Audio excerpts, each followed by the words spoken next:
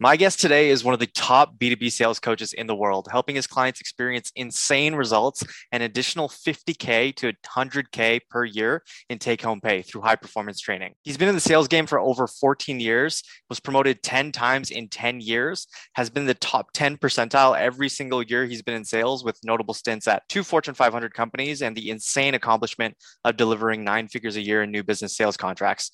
He's the president and founder of Venly Consulting. Introducing Marcus Chan. Marcus, welcome to Winning Streaks. Hey, I'm excited to be here. You give me a huge head. I'm just a regular guy who failed a lot, but I'm really excited to come here and hopefully share with some lessons that can help people out there listening today. Oh, I'm very excited, and I'm a huge fan of your content on LinkedIn. As you know, a sales professional myself, it always gives me that additional boost that I need to, get through the day. So really appreciate that, obviously. So how I want to start off is really going back to your origins. Your career started out as a chef at Oriental Village Restaurant. Right. I believe this is your family restaurant at the You time. got it. Yeah. And as in your words, at that time, you were an awkward, introverted Asian kid. How did your origin story shape who you are today as now a confident, energetic, inspiring entrepreneur?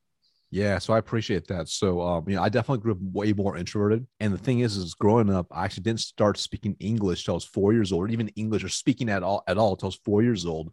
When I started speaking English, I actually had a major speech impediment. So I struggled speaking. I went through speech therapy for years, and that only compounded just my insecurity and lack of confidence. So growing up as a kid, I didn't really want to talk too much. I kept to myself. I only had a few friends. I wasn't really popular. And that's just kind of how I grew up. And what was interesting is, I think about when I think about building confidence, when I think of confidence is like a bank account. It requires like daily consistent deposits. And I believe early on, those little deposits of, speech therapy really, really did help. It actually, over time, one of the things that actually forced me to get out of my comfort zone. And you're going to think this is so silly, were just little events in my life that caused me to have to step up to the plate, if you will. Mm-hmm. And I'll give you an example. So I remember being 11, 12 years old, and you're going to laugh, but I got really into street magic, like David Blaine, like pulling out coins and in cards and just showing people magic tricks. Honestly, I was like super into it. It's super nerdy. I know. That's awesome. I know. think it's great. I used to watch David Blaine all the time as a kid on Yeah. YouTube. Yeah. So I'm like, I just loved his confidence, the way he carried himself. And to me, I'm like, how can I ever do that? So, one of the things, if you want to get good at anything, you got to start practicing. So I actually went to the library like every single week, and I'll get books on magic and sleight of hand. And then I would practice nonstop in front of a mirror or on my dad's JVC camcorder over and over and over. And a lot of times with whatever you're doing, this trick, whatever, there's always what they call patter. So like a storyline, something, and you need to bring in an audience and engage them as part of the story. So that was really completely out of my comfort zone. So I didn't immediately start presenting to people. I first started with my friends. So, pull my friends, say, hey, I'm kind of like I'm kind of magic right now. Can I show you a magic trick? Yeah, okay, cool. I mean, it sounds funny. Me and my nerds, nerdy friends. So I would do it. They're like, oh, it's really cool. And what would naturally happen is, at school, sometimes they would say, hey, you should do that thing you show me with the deck of cards. Do that thing where you stick the pen to the dollar. Do that thing where you do this. So I would do it. And as I started to do it, I started gathering crowds of students and kids. So here I'm 11, 12 years old, completely out of my comfort zone. And now before I know, I have crowds of students watch perform magic. I'm like almost on stage, but I'm just in the hallway, right? Mm-hmm. And that was like an example of just kind of building my confidence. But I was still pretty insecure at that point. And doing that definitely helped. And then over time, doing things that just pushed me completely out of my comfort zone, like learning how to do things that were gonna be hard. So if it was at my parents' restaurant, asking for tips, right? If it was like I remember being 14 years old and I'm a freshman now in high school, and we're trying to recruit people to our swim team. I was competitive swimming growing up, and we couldn't get people to go. And one of the seniors said, "Hey, we should all come out to the pep rally, and we should strip down our speedos and swim gear and do a synchronized dance." I'm like, what? And Wow. so I would do it. And before I knew it, like I was leading these charges and like recruiting people to our swim meets. So I share some of these things with you because it wasn't like one overnight thing. It was these little events of compound over time. And I was still really, really insecure about it. But the more I did it, the more comfortable I got with being uncomfortable. And that helped me lean outside my comfort zone. Now, I've taken tests. And as the last personality test I've taken, I'm now a tested ambivert. So meaning I fall right in the middle. Okay. Wow. So I'm not extroverted. I'm not introverted. I'm right in the middle. So I can turn up when I need to, but also I need my time by myself. Mm-hmm. And I really found that out, especially once I actually got into B2B sales in 2007 and having to do outbound calls, cold emails, walking door to door by foot, at a field territory. That was all on my comfort zone. But the more I did it, the more I failed forward, the faster I learned, but also I learned how to build my confidence up in very quick ways because of that. Yeah. It's interesting here you talk about it. I feel like I fit that personality profile as well, because I know, like, let's say it's a networking event or like a networking situation. I can only go in and be high energy for about 20 to 30 minutes. And then I need to like walk away and recharge my battery. That's the same with anything. Like just, I feel that as well. So I know where that comes from. I also can, as you speak through it, can draw the parallels between magic and sales, because who you are today, I think very much reflects the fact that you persisted, you kept practicing in magic. When you're practicing magic tricks, you really opening up the opportunity for failure. Like if you fail a trick in front of your friends, right, that's not a great look. So practice over time really builds that muscle. And that's very impressive, Marcus. So thank you for sharing that. But I know that your first sales job wasn't necessarily the best thing. Your first job, you were super gung-ho right out of the gate, making more calls, sending more emails, and working harder than anyone else in the company, but you weren't able to attain the success that your peers were getting at that time. From what I understand, your boss's advice was to make more calls, send more emails, and work harder. What's wrong with that advice? And what advice would you give that younger Marcus instead, knowing what you know now? Yeah, so it's interesting because I think I grew up with Chinese immigrants as parents. So we grew up like, hey, just work hard. When you work really hard, you'll be really successful in anything in life. So me going to B2B sales and me hearing that advice, especially when I was struggling, say, hey, just got to work really, really hard and you'll be successful. What you don't really realize, especially early on, is the truth is there's a lot of people that work really hard, but a lot of them don't have very good lives. In fact, they have very crappy lives. But I didn't realize at the time. So when I started struggling and my bosses said, hey, well, what you got to do is just keep working harder. The truth is simply this. When you think about even from a pure conversion rate, standpoint, if you have, it's called a 5% open rate on an email, by working harder and sending more emails, you still have a 5% open rate. Okay. So like, why do you want to scale something that doesn't work? If I remember, I'll give you examples. I remember first 2 days on my job, in my B2B sales job, I walked into by foot over 120 businesses by foot. All right. So this walk-in field, like this is like, I'm cold calling this business face to face. I'm trying to either close a deal or book a meeting, et cetera. It's completely cold. I just went up and down the street. That's all I did basically. 120 businesses. I booked 0 meetings. I closed 0 deals. By pure math, that meant I had a 0% closing ratio, right? Or less than a 1% closing ratio or booking ratio off our 120 contacts. Yeah. The next day, I called every single one of those businesses, every business card, I called every single one. Yeah. Multiple times. So at this point, out of all these people I've called, I had done easily 300, 400 plus touch points. Not a single meeting booked, not a single closed deal. So even the idea of just work hard, send more emails. If I was to work harder, it's converting at 0. Why would I want to scale somebody converts at 0? That just makes 0 sense. Right. 0 times 0 is still a 0. Yeah, 0 times 1 is 0. So that was first, like, this doesn't make any sense. I'm like, I remember at the end of the week, I'm like, how can this be possible? How can I literally have like, let's call even a less than a 1%, even if someone books on Monday, if I call again, even having a less than a 1%, how is that possible? Yeah. And on top of that, I wasn't stupid. I saw my peers who definitely were not working that hard. Okay. Book more meetings and close deals. And I'm like, I'm working way harder than that person. Right. And the truth is we look at every organization. This is why when you look at the top, like 5%, the top 1 percentile, very rarely are they consistently doing more activity than anybody else. Yeah. Usually they actually do less activity. They're just working on the right things. And that's what I really realized, it took me a while, several weeks to realize that I was focused on the wrong things. And when you actually work on the right thing, that's when you actually move the needle. So the way I really think about it is kind of like working out. I can go and I can curl 1 pound 1,000 times. That's only gonna do so much, build so much muscle on my arm. Okay. Like versus if I did 60 times at a way heavier weight. Yeah. Right. So when you think about this, like it doesn't make sense a lot of times to just work hard. Now, once you have at least a relatively decent conversion ratio at whatever you're working at, then it makes more sense to start adding a little more quantity to it where you're still able to maintain the quality. But obviously, as you increase in quantity, your quality doesn't go down a little bit. So it's finding a really good balance. That's why when you look at, say, someone who's an enterprise sales professional, I mean, they're not sending out hundreds of emails a day, very rarely, right? They're not making hundreds of calls a day. Like they're lucky to send like 5 emails a day, right? It's because they're very strategic. They know every single touch point matters. They're hunting with a sniper rifle versus a shotgun.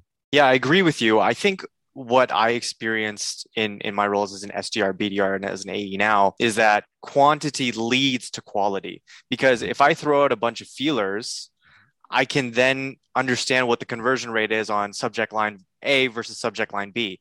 Now I know that subject line A works. I can go and scale that up and use that to, up my conversions. So, whenever I got into a new role, my goal was just to jump on the phone with as many customers as possible so I can learn to speak their language. I can learn to understand what do their problems sound like, what are they thinking? What are their key strategic priorities? And that then helps me, sort of create a plan of attack and create, this ideal customer profile to go after and hopefully, succeed in the long run. So I certainly agree with that, quality and quantity over time sort of approach to it. If you were to then give advice to younger Marcus, what would you ask him or tell him to focus on? Yeah, great question. So it's interesting because for a while I was doing exactly what you were doing, Tanvir. Like it was like, well, I'm just gonna work my tail off. So the quantity is massive and it's huge, and you definitely need repetition to a certain extent, and kind of A/B test my way to success, right? Kind of, I didn't think about it as succinct as that, but that was basically what I did. If I could go back in time, what I would do is number one, I'd stop listening to people that were not able to have success. Yeah. So that was a mistake I made. I was listening to everyone. Like I was listening to the guy who would all his inbound leads come in. And I just happened to get like, no inbound leads. So I'm like, he's like, oh no, you just gotta do it like this. I'm like, but you get like inbound leads, of course. An inbound lead is so different than a cold outbound prospect. Yeah. So number one, don't take advice from people that have not achieved what you want to achieve consistently. Okay.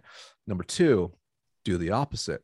Go find the people who've already achieved it consistently and learn what they're doing. And I'll give you a really simple example. So one of the things I figured out weeks later, I'm like, how's this person in Seattle, like in this recession, like she's able to like have a better connect rate and booking ratio on her phones? Like, how's she doing it? And to me, I'm like, I was just like, I feel like I'm working really hard. I'm making a lot of calls, doing all these things. So I called her up, and the advice she gave me was like, it was like stupid simple, right? I mean, it's kind of funny. It's kind of like when it's simple to do, it's just as simple to not do. Yeah.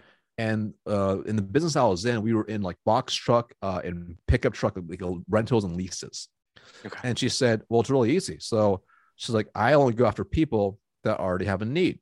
I'm like, what? She was like, I go after people, like I drive around. This is what it's all kind of old school. I drive around. I see, because our competitors have this yellow truck. I write down the name of the business. I have a list of those names, and I'd work on that list. I'm like, huh? She's like, they already have a need. I just need to show them that we're the best. And that was like just such a small, like so simple of a shit. I'm like, huh? They already have a need, so I just need to show them that we're the best. But on top of that, the other little secret there really was she had a very clear ICP in place. Yeah, she knew. I didn't have one. I literally was, no joke, literally walking down the street, hitting every single business up, playing the numbers game. Right. Yeah. The list I had was just a Google list of businesses and the zip code.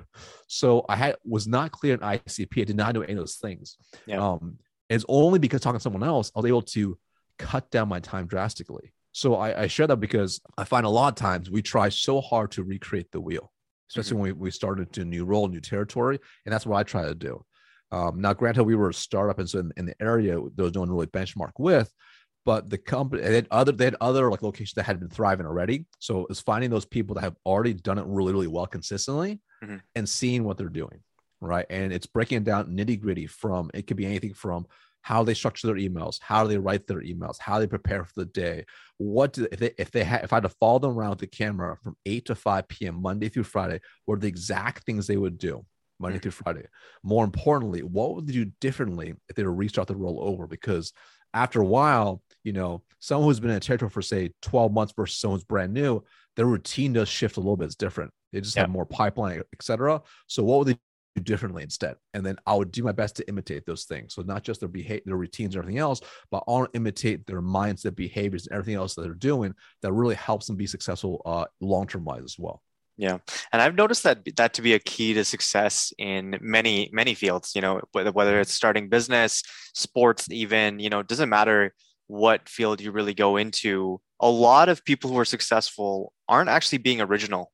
They're just copying what somebody else took and putting their own spin on it, adding their own personality to it, something different, tweaking it, adjusting it for their own needs. But really, the formula has already been mapped out for sales, for marketing, for business, for anything, for leadership. The formula has already been mapped out. You just got to talk to the people who've already done it. When you enter a new role, like you talked about, the best advice is to go and find the people who do the best at one particular thing. Like, let's say it's connects, like setting meetings or closing or whatever it is, map out that process and then try to get a deeper understanding of it. But one thing that I know about you is that you had a belief in your head for years that would just drilled into your head by your parents. And, I've heard this before as, my South Asian community was impacted by 9/11. And one of the main pieces of advice that I heard was don't attract any attention. Don't get in trouble. Don't do anything that will make noise. And I was just told to be really good at studying. And I think you get this, Marcus, like be a doctor, lawyer, engineer, something like that, and get good grades. You had that belief of, don't attract any attention drilled into you for years until you managed to shake it off. Yeah. What sort of limiting beliefs such as that do you think hold back average performers from becoming superstars? And how did you yourself shake off that limiting belief? Yeah, it's really hard. You're spot on. So, growing up, it's like, you're right. Don't attract attention. Don't bring to the surface any weaknesses you have, right? Don't come off like you don't know what you're talking about. And that held me back for sure, especially early on, because, I was kind of asking for help, but not really. So I'll give you an example. I remember being 7 weeks in. At this point, 7 weeks in, no one had closed a deal, or I hadn't closed a deal, but everyone else was closing deals at the same time frame. I'm like, what is wrong with me? I'm like second guessing myself. I'm like, oh man, Tanvir, I should have been an accountant, a lawyer, a doctor, an engineer. I should have been one of those things. What is wrong with me? Why did I go against the grain? And I'm just second guessing myself. And I remember my boss pulled me on a Friday at 4 p.m., which is never a good sign. And he threatened me with a PIP, a performance improvement plan. And at that point, I just took it. I just let him just kind of, berate me, whatever. And it was like, all right, this is my fate. I got to do something about this. In hindsight, I do wish, I'm like, not necessarily push back, but did I really show enough vulnerability? Did I really say, hey, boss, listen, I should have earlier before I got to that point. I'm really struggling. I have literally let's kind of map this out together. I've even week one, I've done 120 plus cold calls. I've done this many door knocks. No one's said yes to me. What am I doing wrong? Yeah. Would I have got more coaching then? Maybe. Don't know. Right. So I look back, I don't blame him.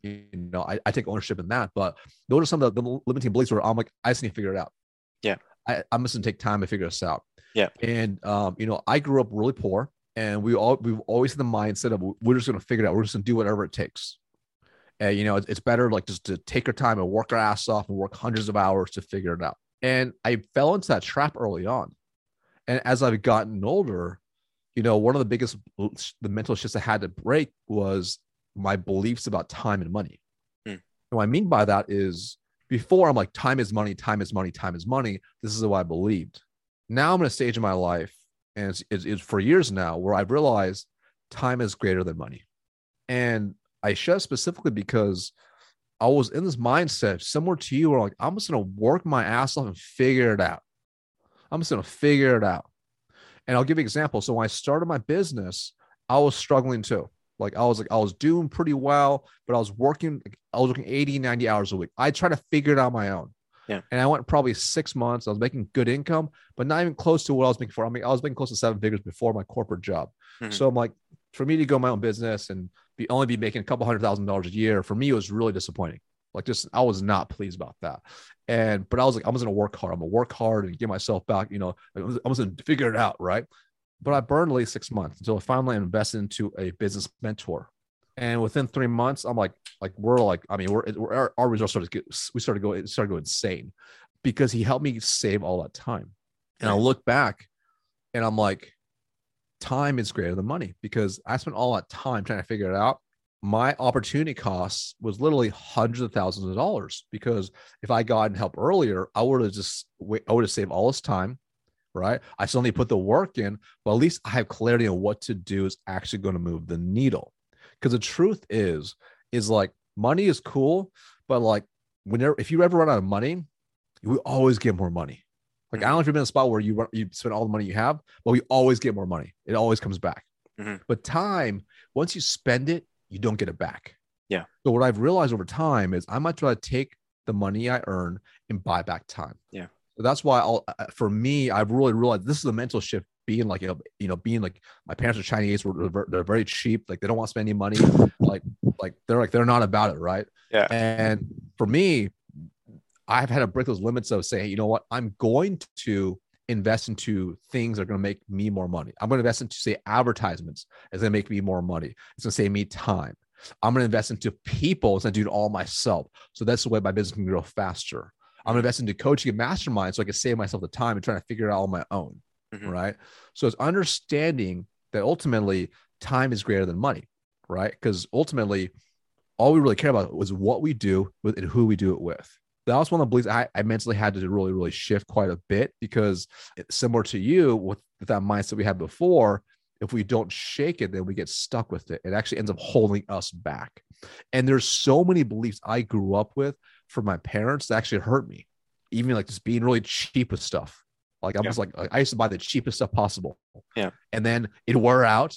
And I buy it new, but I'm like, oh, it's the cheapest thing possible. And I keep this cycle versus spending a little bit more, get a little bit better quality, and it lasts a lot longer and just works better. And you're happier too. So those are probably some examples of the beliefs I had to kind of shake and break over time. And there's things that I still work on as well still. Yeah, I grew up with that savers mentality, as always, penny pinching as much as possible. But as I started getting older, as I got into sales, my mindset started becoming, instead of how do I save more money, the question became, how do I make more money? And that's what I love about sales, because sales really gives you that opportunity to put in the work and get that return, get that output based on the work that you put in. But more on the money side, I did want to understand, because I believe you've had an incredible career, but you made enough money and you spent it and invested it wisely enough that you were able to start your business at 35 without necessarily worrying, about not having income to fall back on. What money advice would you give to salespeople, right now, to make sure that they're not just, able to spend on the luxuries that they want in the present, but also set themselves up for the future? Yeah. So it's funny because sometimes people kind of see the life I have right now, and if they pay close attention, they're like, "Oh man, like I've seen your watch collection. That's a pretty nice watch collection." Or, "Oh, you drive a Tesla. I've seen that you have a nice house." I'm like, "Yeah, I didn't start this way." Okay, like what I did was I invested the money first, mm-hmm. and then gave myself freedom of choice. And and this is stuff I mean, one of the things I wish I learned more about early on is understanding tax law. Mm-hmm. Understanding tax law and how to reduce your taxable income and maximize your income as well. One of the things that I did, and this really helped me over time, is just understanding something as simple as called dollar cost averaging. And if you're not familiar with that, basically what that means is, instead of trying to say time the market, of saying, okay, I'm going to buy when it's low and sell when it's high and try to predict the market. First off, you're not going to be able to, because it's impossible. And if you have a full-time role, you don't have time to study all those things. But if you do what's called dollar cost averaging, meaning you invest the same amount every single month consistently, it'll even out your risk and the timing with your rate of return for the year. Mm-hmm. So this really helps us hedge your risk as well. Plus, the S&P is already doing better than most people's investments at 8 to 10% growth, anyways, even in the worst years. So, with that being said, one thing I did early on, and this really helped me, was I simply made sure I automated all my investing. So I did that first before I did anything else. So I'm going to say it again. I automated my investment. I did that first before I did anything else. Can you detail that? Like, how did you set that up?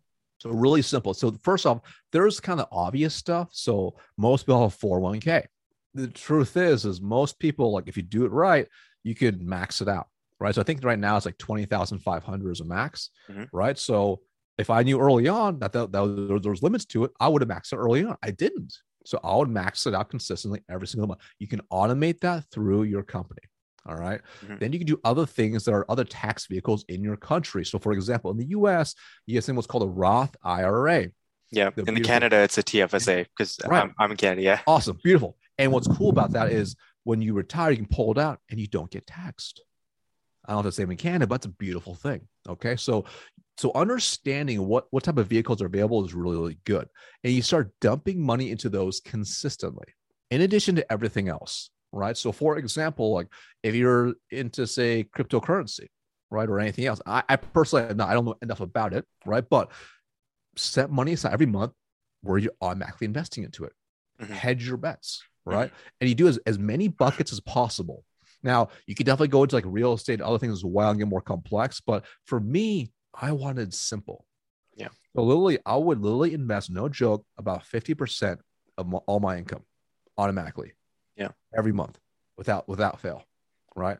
I bought a property as soon as like, you don't have to. I bought my first house when I was 25 because I wanted the equity. Right. And then you can start, you just make everything automatic. Keep it really simple. Like if you take anything from this, it's not about what things to invest into because it varies. And I'm not a financial strategist or anything, but just choose certain buckets and start whatever you feel comfortable with, start investing towards those. Dump as much money as possible consistently. So not as in like once a year, I'm gonna dump money in. It's not, I got a big commission check, I'm gonna finally invest. Yeah. Make it a pattern, make it a habit where every time you get the cash, the first thing is you invest it. You can do automatically by just having it set up or you manually do it. Yeah. This, just by doing this, you are already ahead of like 95% of people out there. And like this will just by itself is so key. In addition to that, invest in the things that will really compound you exponentially. And one of the things I did early on, I wish to do more of this, was I invested into my own skills. All right. So picture where you want to be 5 to 10 years down the road. What skills do you need to develop now to get to where you want to go? All right. And that could be, and I'm not just saying invest into like, coaches. I'm not saying that. It's like whatever, what is it going to be? So I'll give you a real good example. So I remember it was 2009 or 10. And I felt at the company I was at, I invested a good amount of time there. And I was at a point where I was kind of hitting a peak. And I felt like kind of like a big fish in the pond. And I didn't know if I could really upscale my skills, which I knew would limit me income-wise, life-wise, etc. I started looking at other companies. And at this point, I've been asking me like 5 years. I'm like, I'm going to make a shift to my company, but I wanted to be in a educated investment, if you will, because to me, it's a time investment now. Right. So I made the switch to a new company, which I knew would challenge me, would be a different industry, different like ladder climb. I had to restart over because nobody knew my background. And then I invested more time in this new company. And because of that, I was able to skyrocket pretty quickly, earn even more money and get in higher level roles. And that really skyrocketed my career and put me to a position to be able to say, I'm done. I'm good. Yeah. And that was very strategic. So I didn't necessarily chase the money there. I was chasing the skill development that I knew. Right. Because now it's like, I knew like, I'm like, if I ever want to do my own business or anything else, I need to be really good at leadership. I need to be able to manage multiple tiers. If I want to work with business down the road, I need to be able to be in a spot where I can really understand big enterprise opportunities. So all those things was an investment in my own time now. Right. And it gave me skills to do it. So it's really thinking to yourself, if I want to get in a spot where I can retire or do whatever I want in 5, 10, 2 years, whatever it's going to be, what skills do I need to get right now? Where can I get those skills? How can I invest into those skills? And then take the cash you have and use it to invest, because now you're buying time. You're saving yourself the time to get there. And the mistake many people make is they say, well, Marcus, I'm just going to YouTube it. You can, but if it was that easy to YouTube it, then everyone will be a millionaire with a six-pack. Yeah. Yeah. Yeah. I find the trickiest part about that is because as soon as you start going down that rabbit hole, like let's say YouTube, for example, there's so many gurus, right? There's Oh yeah, so much information and all of them conflict and clash. So this goes back to what you said earlier at the beginning of the call, which is don't take advice from people that haven't done it before, number one. And then when you're taking advice from somebody, just only take their advice and then implement it and then see the progress because I forget what the exact saying is, but if you chase two rabbits, you're not going to catch either of that's them. right. So that really falls in line to what you're saying here. So that's really great advice for money management and just career management, to be frank. But if there were three things, if someone wanted to crush their year, hit their targets, and put themselves at the top of the line for that next promo, what are the three things they should be implementing today to get there? Sure. I think number one, get crystal clear on exactly what those goals are. Like it can't be like I was going to crush my number. I want to get promoted. Like you want to break it down to exactly what number do you want to be at. Like let's say, for example, let's just say your quota is 500K and you want to do 200% to your number, so you have to do 1 million. So now it's crystal clear exactly what it's going to be. Okay. Yeah. So number one, know exactly what those goals are. This could be for professional to your sales goals, whatever it's going to be. Number two, reverse engineer it. Everything is reverse engineered down, like building buffers. So for example, if you need to close $1 million in business and building a buffer, how many discovery calls do you need to run on a monthly basis on those discovery calls based on the conversion ratios you have? All right. How many pieces of outreach do you need to do now to get to that point? This is where you have to understand the conversion, the numbers you're at to be able to have an idea versus, well, I'm just going to work really hard and get there. I think I should probably do whatever. Like, for example, I know in order to hit the big income goals that we want from our team here, we need to book at minimum 7 calls a day. Minimum. My team has to do that. If they do not do that, we're behind pace. I broke it down, and that's from the whole year. I broke it down. If every day we do this, we'll get there. Right. Yeah. So it's literally that granular to that point. And there's even a buffer built in there. So the days we don't hit it, days we really crush it, it doesn't matter. Yeah. Because consistently we built enough buffer to far exceed it. All right. So reverse calculate everything. This would be from you want to get promoted. What exactly do you need to do to get there? Like if you were to ask the entire hiring chain, let's just say, for example, if there's also a VP, a director, and a sales manager between you to get to where you want to go, what would they tell you? What would be the exact things you need to do and show up as to do it? All right. And only when you really know that, then can you actually do it. And then number three, this kind of ties it all together, right?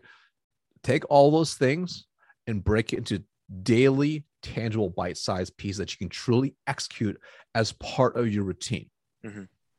So it's not one big thing you have to do, but what are the specific daily things you need to do to get to where you want to go? Make it as simple as possible, right? And I'm overgeneralizing here because sometimes obviously they're weekly, etc.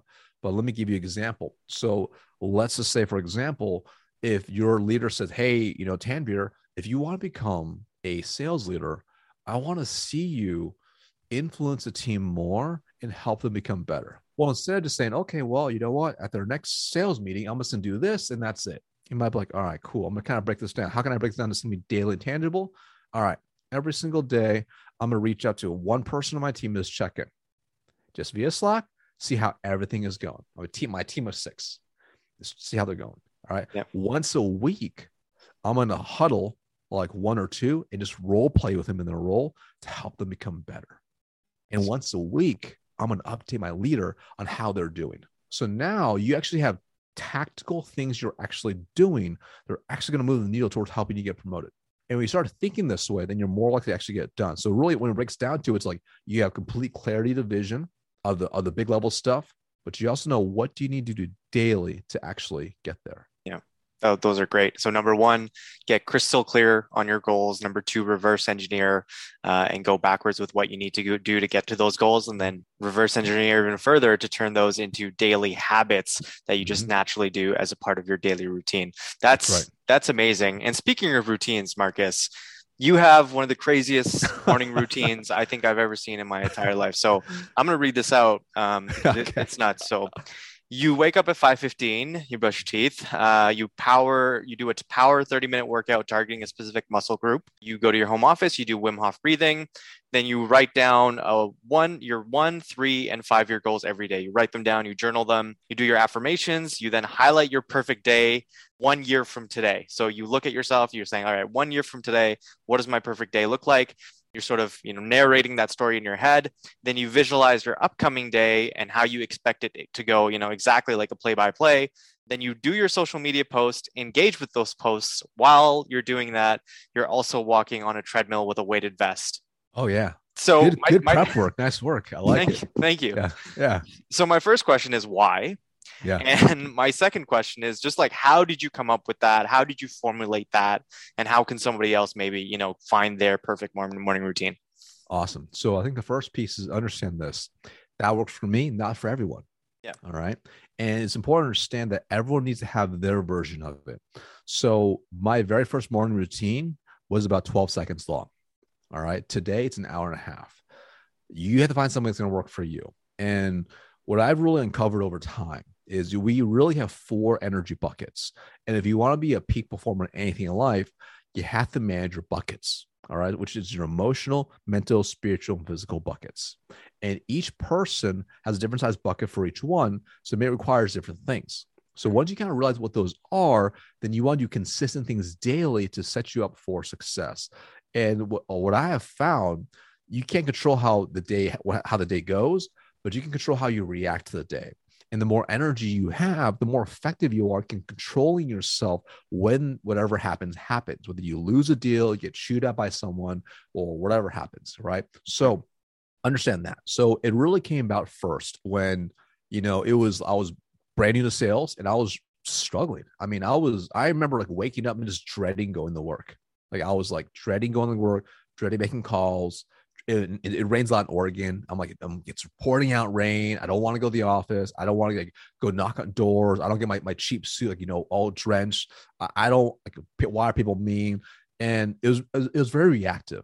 And before my morning routine was like this. I wake up, I brush my teeth, put my suit on, and just drive to the office. That was it.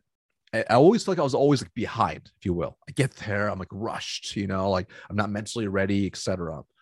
And then I came across a book by Tony Robbins called Awaken the Giant Within. And one of the things he talks about there, he's big on morning routines. And he talks about affirmations. That was the first thing that he said. He's like, you got to do affirmations. I'm like, that sounds kind of stupid. I'm not gonna say I feel great, I'm the best, if it is to be, it's up to me. That sounds stupid. I'm not gonna do that. And then I was like, what do I have to lose? I'm already feeling terrible, right? So I remember in my car, I remember pulled up in my 2001 Honda Accord on 17-inch rims, pulled up to the office. I'm parked outside, and I just did some of his affirmations. I was like, you want to make sure your body's in sync. And I just did the best my possible bill. I can't even remember which one it was. I think it was something like, if it is to be, it's up to me. I did 3 times. I smiled real big, threw my shoulders back. I did 3 times in a row. And I look in the mirror. I remember the mirror is down, my visor is down. Look in the visor, and I just started laughing. I'm like, this is so stupid. But I felt good.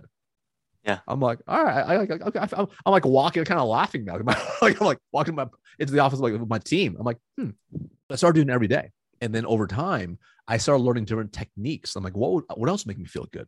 What else would make me feel good? What else would really make me feel just on my game?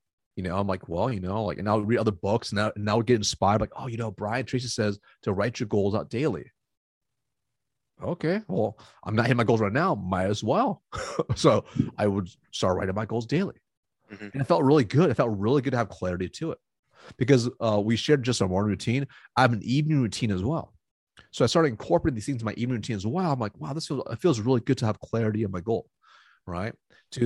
And over time, I would add different elements from visualization. So even when I visualize my day, it's actually a recording of myself.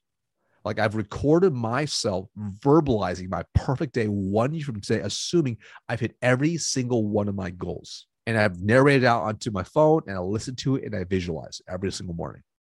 Wow. And I would start inserting these things as I would pick it up on the people, and it made me feel really good, right? And I just felt like when I felt better, I'm like, dude, I just performed better. So you start realizing pretty quickly, it's about state management. Like your ability to manage your state determines the results you achieve in that day. Because again, like think about if you, I've seen it all the time. If you're on a sales call, and even if you're like getting beaten up, but you're positive, you're upbeat, and you control your state, that call goes so much better. It goes so much further than if you're just like, oh, you're right, Mr. Prospect, you're getting beaten up. But you can't do that consistently, do it over time, right? And what's really wild is now this is a point where my routine's pretty long, and I'll still add things to it. Like when I find things I really appreciate, I'll add it in to make it better. So I'll give you an example. So this is 2018. And, we just had another banner year. I'm a director, big team, etc. And I remember I went through like a really dark period. Like it was a really dark period. I had one of my leaders that, unfortunately, like he passed away.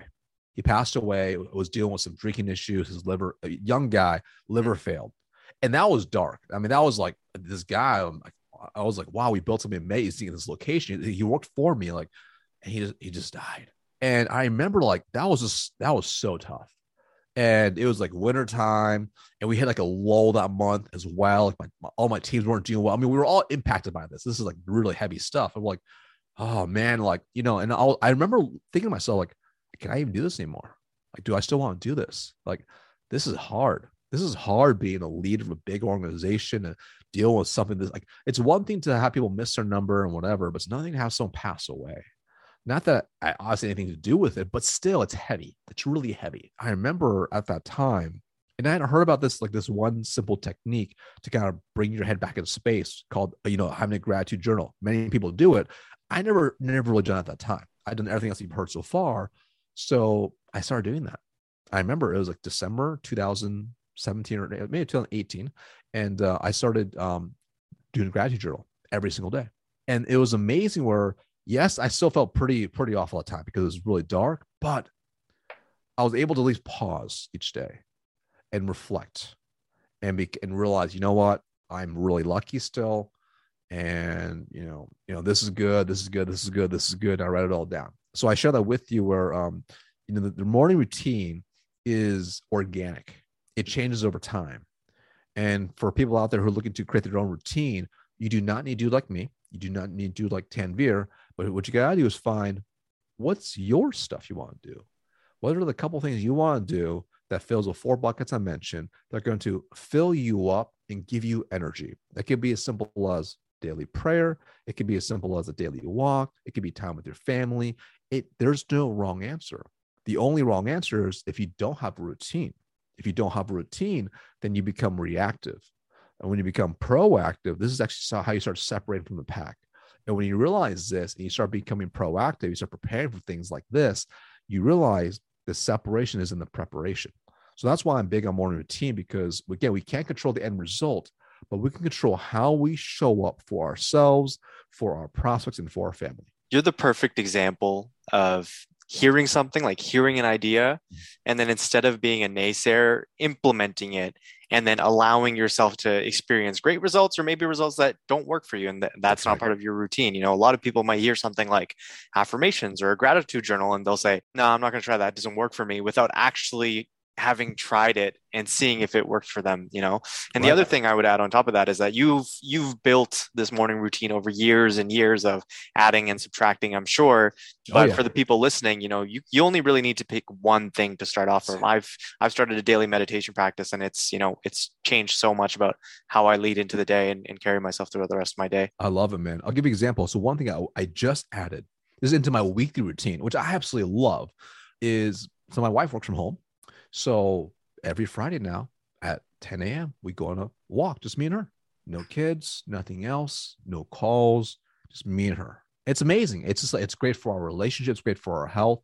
It's one of the things where it's like you make time for your spouse. Oh, yeah, sure. I'll do it. But the truth is like sometimes the simplest answers are the answer we most need to make the shift we need in our lives. That is awesome. And it makes me think about sort of a key tenet that I think about is that if it's actually a priority, you have to schedule it in your calendar. Like it's got to be scheduled, because then you've visualized the priorities that you say, that you verbalized or thought of, and now you have an accountability buddy, let's call it, in a calendar to work against. That's right. Yeah, that's right. Yeah, exactly. Marcus, this was awesome. Got a number of gems throughout the whole episode.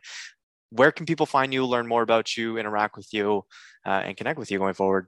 Awesome, man. So I'm most active on LinkedIn. So you can look at Marcus Chan. Should be the only guy with Speedos in the body of the messaging as well. You can also head over to my website, which is sixfiguresalesacademy.com, sixfiguresalesacademy.com. You access a bunch of free trains in there. And also you can reach out to me on there as well. Marcus, this was awesome. What would be one last final piece of advice you would give to my listeners to help them achieve their next big win? For your next big win. Okay, I'll give you one really super tactical, super simple one. All right. Before you wrap up any sales call you have, map out together exactly what is going to happen when you guys leave the call, you and the prospect. Meaning, if they had to write out on a Google Doc, I'm going to first do 1, 2, 3, 4, 5, 6, 7. What exactly would they tell you? Okay. And you go through that, right? And map it out together. So it might sound something like this. Hey, Mr. and Mrs. Prospect, assuming you love everything discussed today, what would happen next? What does that look like exactly? Oh, I need to get my boss involved. Cool. What's that look like specifically? Well, we usually huddle every single week. Awesome. When's that meeting usually? It's every Tuesday. Great. Tuesday, what time? Tuesdays at 8 a.m. Cool. So, and when you bring someone forward like this, how does it usually go? All right, you can kind of get my point here. So we get so granular, so it makes them stop and pause and basically map out with you what happens next. So then this way, when you actually build out your mutual action plan together, you're actually fulfilling the things they're going to do to get you to where you want to go versus an arbitrary plan. When you have specifics to it, it holds them accountable to it and increases the likelihood of them actually executing on it. So you can actually move the deal forward to a close. Super tactical, super actionable. Marcus, it's been an absolute pleasure having you on Winning Streaks. Thank you so much for coming on to the show. Thanks so much.